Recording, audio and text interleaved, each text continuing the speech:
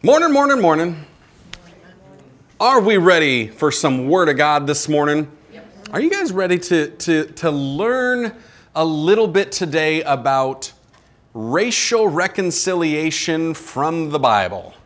What does the Bible have to say about this? I hope you're ready for it, because if you're not, for the next 30 minutes, that's what you're getting. So you got no choice.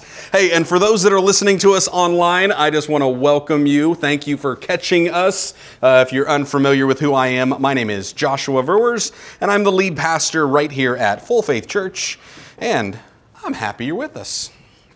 All right, so I was sitting here and thinking about racism, especially this week.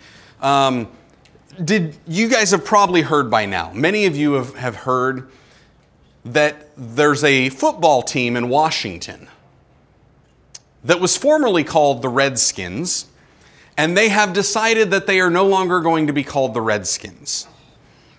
Now, this has been going on for years. It's nothing new. There's always these thoughts that come up. Hey, you should change that team name. You should get rid of that, icon. You should get rid of that mascot. That's all stuff that's racist. So when I sit here and I think about this, and I just want you to think just for a second, the term red skin. That's racist, right? If you're referring to a people by the color of their skin, especially, and here's what's hard for, I think, us as white Americans. We have not in this nation been the race that has been mistreated, taken advantage of, or, abused in any way. We really haven't. And so when I sit here and I think about this, especially in this nation, I think if you understand American history, you understand that the Native Americans, as we would call them, the Indians, the Native Americans, they had this land, and we came in and stole it from them. Yes, under the guise of we believed it was the Lord's work, that He had given us this nation and that we were to take it from the inhabitants, and while we're there, we're going to evangelize and get them all saved. Right, wrong, don't even want to get into that. What I want to talk about is here today, not what happened 300, 400, 500 years ago. What happens today when we hear a team in the NFL that says, you know what, we're not going to call ourselves the Redskins anymore, because we now understand that is a racist term. Redskins, I get, and I would agree with that. I would sit there and say, the name Redskins, probably not a good name. Now, I'm just going to be forthright with this, and I as far as Indians, I don't know. As far as Braves, I don't know. Blackhawks, I don't know. As far as those being names, I'm not sure I would consider them racist, but I'm also open and receptive enough that if somebody can convince me that they are, I'll listen. Redskins, on the other hand, absolutely. But it goes beyond just the team names. It also then becomes the team mascots. So let's think about the Blackhawks and the Braves and the Cleveland Indians. Yeah, those mascots, that is a caricature of a people group. And it doesn't come off as authentic because it's a caricature. It's almost making fun of them. Now, the Chiefs, I don't have a problem with that. It's an arrowhead. I don't necessarily see something wrong with that. We live in Osceola. Osceola's school is the Clark Indians. Now, there's something wrong with this. Genevieve and I were talking about it. Osceola, we can't even pronounce his name right. He was a Seminole Indian chief, and it was Osceola, not Osceola. However, I think it's an Iowa thing, because we call things like Madrid. It's Madrid. We have a town that we call Peru. No, that's Peru.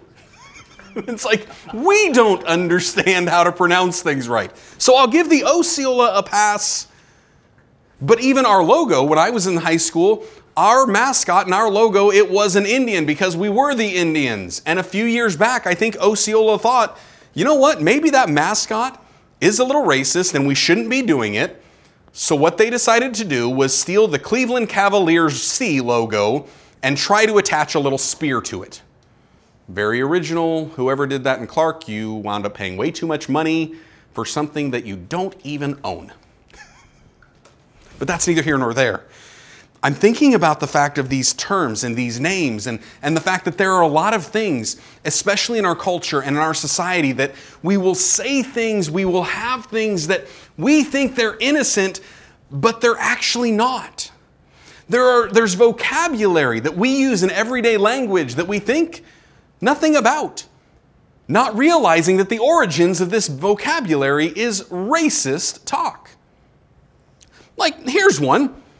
Have you ever had one of these transactions where, you're trying to sell something to somebody and they just keep, dwindling you down a little bit more and a little bit more, and all of a sudden you look at what you got and you're like, I think I got gypped. That word gyp is actually a racist term. Why? Because it comes from the Gypsies, which by itself is actually a racist term because it was a nickname that was given to the Romanite people. And these were people that they got this thrown on them because in merchant activities, all of a sudden people thought they were being taken advantage of. And it was those gypsies. I've been gypped. They took advantage of me. And so every time we say, I was gypped, even though in our culture today, we don't think anything of it, really, that's a racist term. Or, cops, there's an outbreak. You know what the cops are going to do? They're going to throw you in the paddy wagon. The paddy wagon. Paddy, short for Patrick in the 1700s. Patrick, a common name of the Irish people. A wagon, a vehicle. The paddy wagon is the vehicle that we take all of the drunk Irish people, because they're all drunk hooligans, and we're going to throw them in the wagon because, well, that's what it's for. This is just for all the drunk Irishmen. Paddy wagon. Racist. Ooh. Or maybe this one. Let's hear it for the peanut gallery.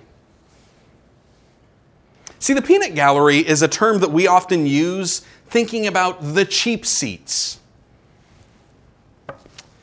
However, those cheap seats and the term peanut gallery originated back in the vaudeville theaters. And it was a section all the way in the back that was saved just for black people. And that was the peanut gallery. These are terms that we use, and they're racist. And then we hear people say, well, there's not a racist bone in my body, but I think all those hooligans need to be thrown in the paddy wagon.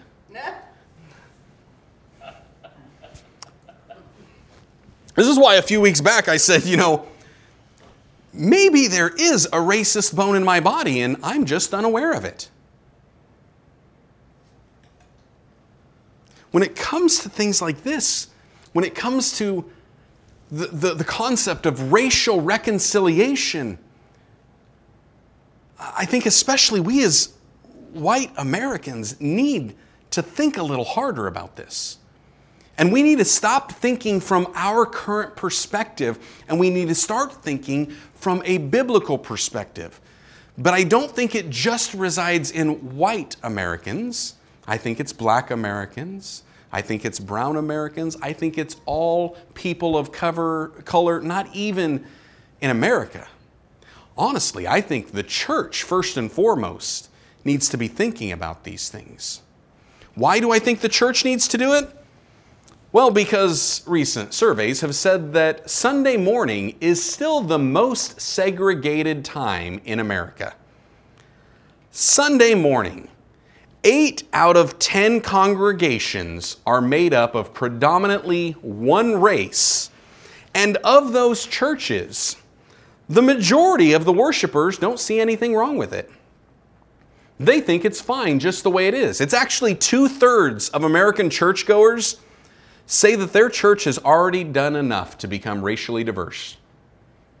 And less than half even think that they should be more diverse. But this is obvious to me because I spend time on social media, and I actually have like this hidden list on my Twitter account, and I call it Faith Leaders. And so it's ministers, all different denominations that I follow, and I want to see what are they saying and what are they talking about. And it's interesting because I'll find one of their posts, I'll find one of their tweets, and then I click on it. And I click, and then I start looking at the comments. And with the exception of people that reside in Kenya and Nigeria that somehow just love Christianity and American Christian ministers, so they flood their Twitter accounts, apart from that, you can pretty much guess the skin color of the minister is going to be the skin color of all the followers. I've seen it. I've clicked on their followers and I start scrolling. And that's exactly how it is. With the exception of Nigerian and Kenyans, because they love their American ministers. But that's just how we are. That's how the church is. And I'm sitting here and I'm thinking, okay, Jesus taught us to pray, and we should be a people of prayer. And even this church we like to refer to as being a house of prayer. And in the Lord's Prayer, we're supposed to pray that thy will be done on earth as it is in heaven. And if we're to want a little bit of heaven on earth, is our church even looking like heaven will look like? Well, fortunately for us, we can actually find out what heaven will look like because God gave us this amazing thing called a Bible, and it gives us a picture in the book of Revelation. And so today I want us to take a look at that in Revelation chapter 7. I want us to see this passage. Now, for those that aren't really familiar with the book of Revelation, here's a quick little synopsis. This is an end times type of revelation that John got. And this is amazing because really what happened is this was a vision that John received. And John receives this vision, and a lot of what he saw in that vision, there were not words to actually put. He had no idea. He had never seen things like this. And now he's trying to take his vision and explain it in a way that would communicate it. And there are things that he says that all of a sudden when he starts talking about lampstands and winged beast and this and that, and I'm like, what are you talking about, John? What does a lampstand have to do with the price of tea in China? I just don't get it. Stuff like that doesn't make sense to me. But when I read Revelation chapter 7, all of a sudden I'm like, oh wait, now this makes sense. Because this is in language that I can understand. This is in language that is simple to understand. Check this out, Revelation chapter 7, verse 9. He says, after these things I looked, and behold, a great multitude which no one could number, of all nations, tribes, peoples, and tongues, standing before the throne, before the Lamb, clothed with robes, with white robes and palm branches in their hand. I love how it actually says that out of the Message translation, because the Message translation says everyone was there. All nations and tribes, all races and languages. And now all of a sudden I'm sitting here and thinking, wait a second, you've got every single race, every single tribe, every single person represented standing before the throne of God? I'm not sure that's what most Sunday morning churches look like. On earth as it is in heaven, right? Goes on here in verse 10, says that they were crying with a loud voice saying, salvation belongs to our God. Did you notice he says our God? This is all nations, all tribes, all races, all languages, our God. Crying out, our God who sits on the throne, and to the Lamb. All the angels stood around the throne, the elders and the four living creatures, and fell on their face before the throne and worshiped God, saying, Amen, blessing and glory and wisdom, thanksgiving and honor and power and might be to our God forever and ever. Amen. Then one of the elders answered, saying to me, Who are these arrayed in white robes, and where did they come from? And I said to him, Sir, you know. So he says to me, These are the ones who come out of the great tribulation and washed their robes and made them white in the blood of the Lamb. Therefore, they are before the throne of God and serve him day and night in his temple. And he who sits on the throne will dwell among them. They shall neither hunger any more, nor thirst. The sun shall not strike them, nor any heat. For the Lamb who is in the midst of the throne will shepherd them and lead them to living fountains of water, and God will wipe away every tear from their eye. Now, come on, this is just good. I sit there and I look at that. Actually, it's one of the newer versions of the New Living Translation there in verse 14. It says, I say to him, Sir, you are the one who knows. And then he says, These are the ones who died in the great tribulation. They have washed their robes in the blood of the Lamb and made them white. So if you're wondering, who's this great multitude that now is... Those that are here in the Great Tribulation, those that die in the Great Tribulation, those are the ones, every one of them, standing before the throne. All people of every color, all races. I love how he doesn't exclude the race. This is heaven, and heaven doesn't do away with race. Heaven embraces the race. And it's just like, I mean, I'm reading this, I'm seeing this, and I'm being challenged. I'm being challenged in my thinking because I'm like, if we are the body of Christ and we are supposed to be reflecting the kingdom of heaven, why aren't we more diverse?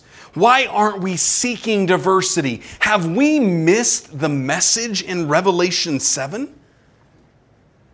Have we missed this message because we've decided that we need to segregate on Sunday mornings? See, here's the thing. Segregation is really just separation. If we're all the body of Christ, do you realize how insane it is for us to separate from one another? If you were to separate a limb of your physical body from yourself, you know what that's called? Self-mutilation. It's insane. It tells the world there is something wrong with your mind. There is something wrong if you decide to self-mutilate. Plain and simple. And yes, if there are people listening to this message and they are cutters and they're doing self-mutilation, I'm telling you, there is something wrong with you, but it's not anything that Christ can't fix, that Christ can't heal. And when we as the body of Christ have become self-mutilating in separating ourselves on a Sunday morning, Christ can heal that. See, that is willful and unnecessary amputation. Why? Why do we do that? And this just isn't the white churches, this is the black churches too. This is not just the white and black churches, this is the Hispanic churches. We do it because we value our own preference more than we do God's Word. Well, Pastor, you don't know. You've not walked a mile in my shoes. You don't know what I've been through. Hey, guess what? All I heard you say was I. I don't need to know what you've been through. All I need to know is what the Word of God says. Amen. And He says, we're to be united, not divided. Mm-hmm. That's what I'm concerned about. You see, what happens is we start to separate based on our preferences because we have something wrong with our thinking. We're thinking based on our history, based on our preference, based on our desires, not based on what God says. And Romans 12:2 tells us that we're not to be conformed to the world, we're to be transformed by renewing our mind. I actually like it out of the Complete Jewish Bible. says, in other words, do not let yourselves be conformed to the standards of the world. Instead, keep letting yourselves be transformed by the renewing of your minds so that you will know what God wants and will agree that what He wants is good, satisfying, and able to succeed. You see, that's the thing. We not only need to know what God wants, we need to know that what God wants is good. Amen. There's a whole lot of churches that think, well, we've done enough to try to be diverse. We don't need to be more diverse. We're good. You may know what God wants and that He wants diversity, but I'm not sure you know that it's good to have the diversity. I love diversity. I love it. I love to have my opinion challenged. And I love to look at everything around me and see if I can see God radiating through it. I love to listen to other people that have had a different life, different experiences that I have, and to see the moments through their stories where God was there. Because sometimes they don't even see it. I love looking for those God moments. But if every single person in the church has had the exact same experiences, and we've heard all the same stories, how much growth can we start to have? We shouldn't have this segregation. We shouldn't have this separation. And then there are people that they're like, well, you know what? I think that we're just making too much out of this because, really, we shouldn't be seeing color. We shouldn't be seeing race. There's this term that, well, as far as racism goes, I consider myself colorblind. Well, I think that's a short-sighted view of this thing, and it's an unbiblical approach to it. We just read Revelation, right? All races are going to be there. You know how you can visually tell? Remember, this is John, and he had a vision. You know how he could visually tell that all races were there? He saw differences in them, in their color, in their facial features, in their stature. He saw those differences. We ought to see those differences. I think one of the greatest reasons we ought to see those differences is because of what David wrote in Psalm. David writes in Psalm 139, verse 13 and 14, he says, "You," talking to God, "have formed me in my inward parts.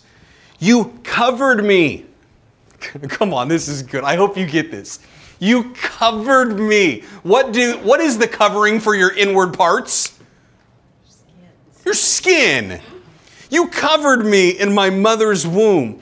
I will praise you, for I am fearfully and wonderfully made. Marvelous are your works. And that my soul knows very well.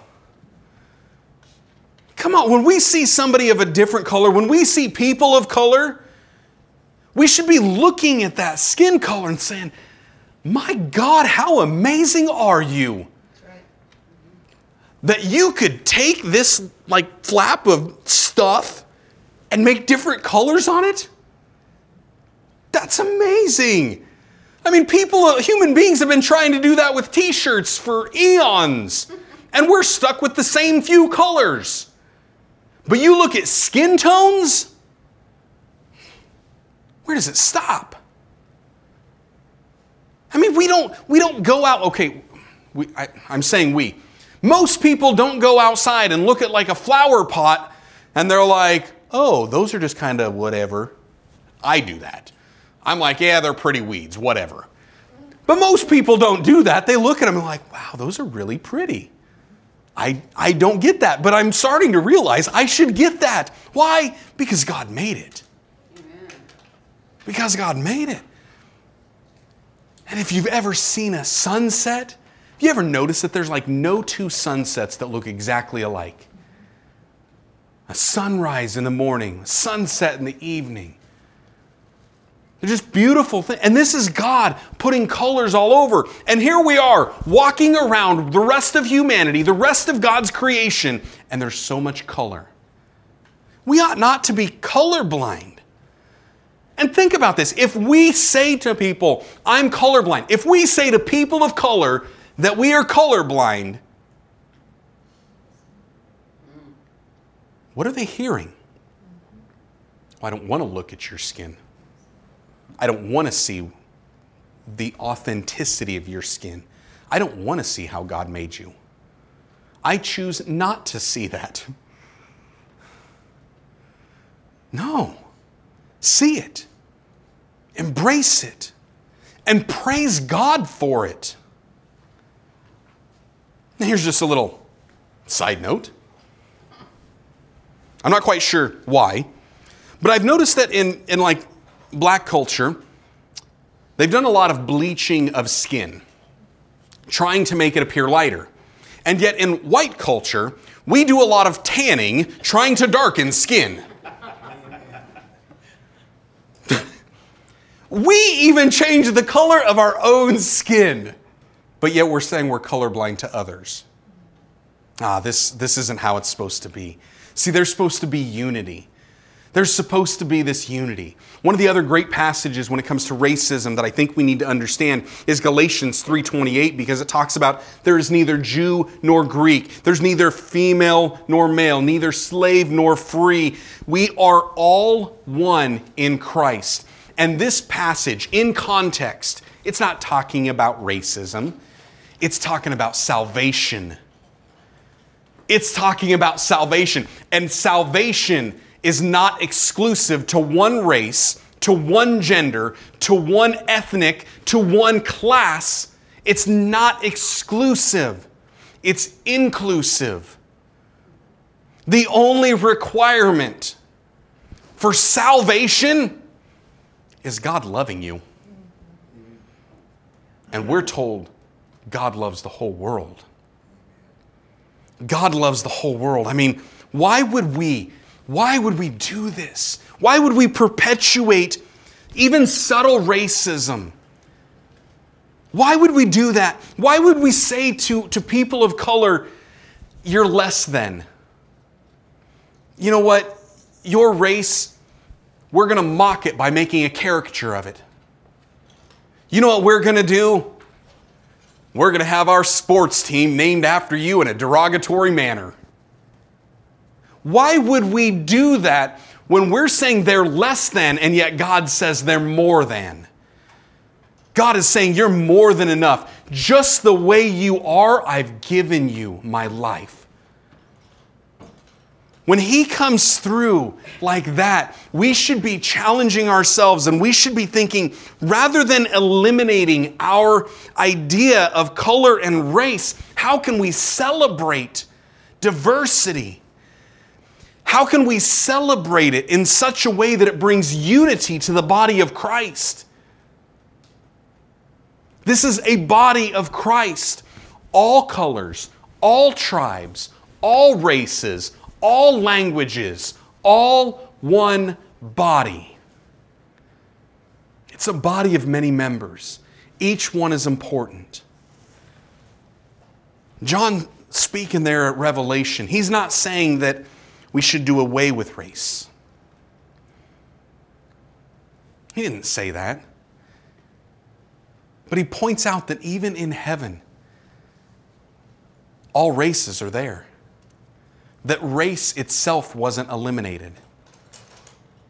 And I've heard people try to use that Galatians passage as a way of saying, well, there's neither Jew nor Greek, so we should eliminate races. That's not what it's about. That's not what it's about. It's saying the qualifications for salvation is not based on a race. But we cannot eliminate race. What we need to do is we need to try to reconcile the race. Reconcile races with one another and with God the Father. Why?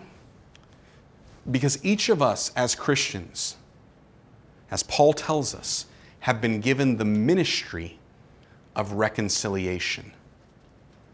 Our job is to reconcile people with our Heavenly Father. Our job is to help reconcile our brothers and sisters with one another. For the next couple weeks, we're going to be looking at this from some different perspectives. And my prayer is that for all of us, what we do through this is we lay aside any of our preconceived notions and we focus on what the Word says. I don't want you taking my word for it. I want you taking God's word for it. What does the Bible say? And what is it that God is speaking to me in this moment? I think it's an important time for us to understand racial reconciliation and to understand it from a biblical perspective, because there are millions of voices screaming about it in the world, and very few of them are shouting what God is saying. So let's be a people that have our minds renewed by the Word of God. Amen? Let's pray.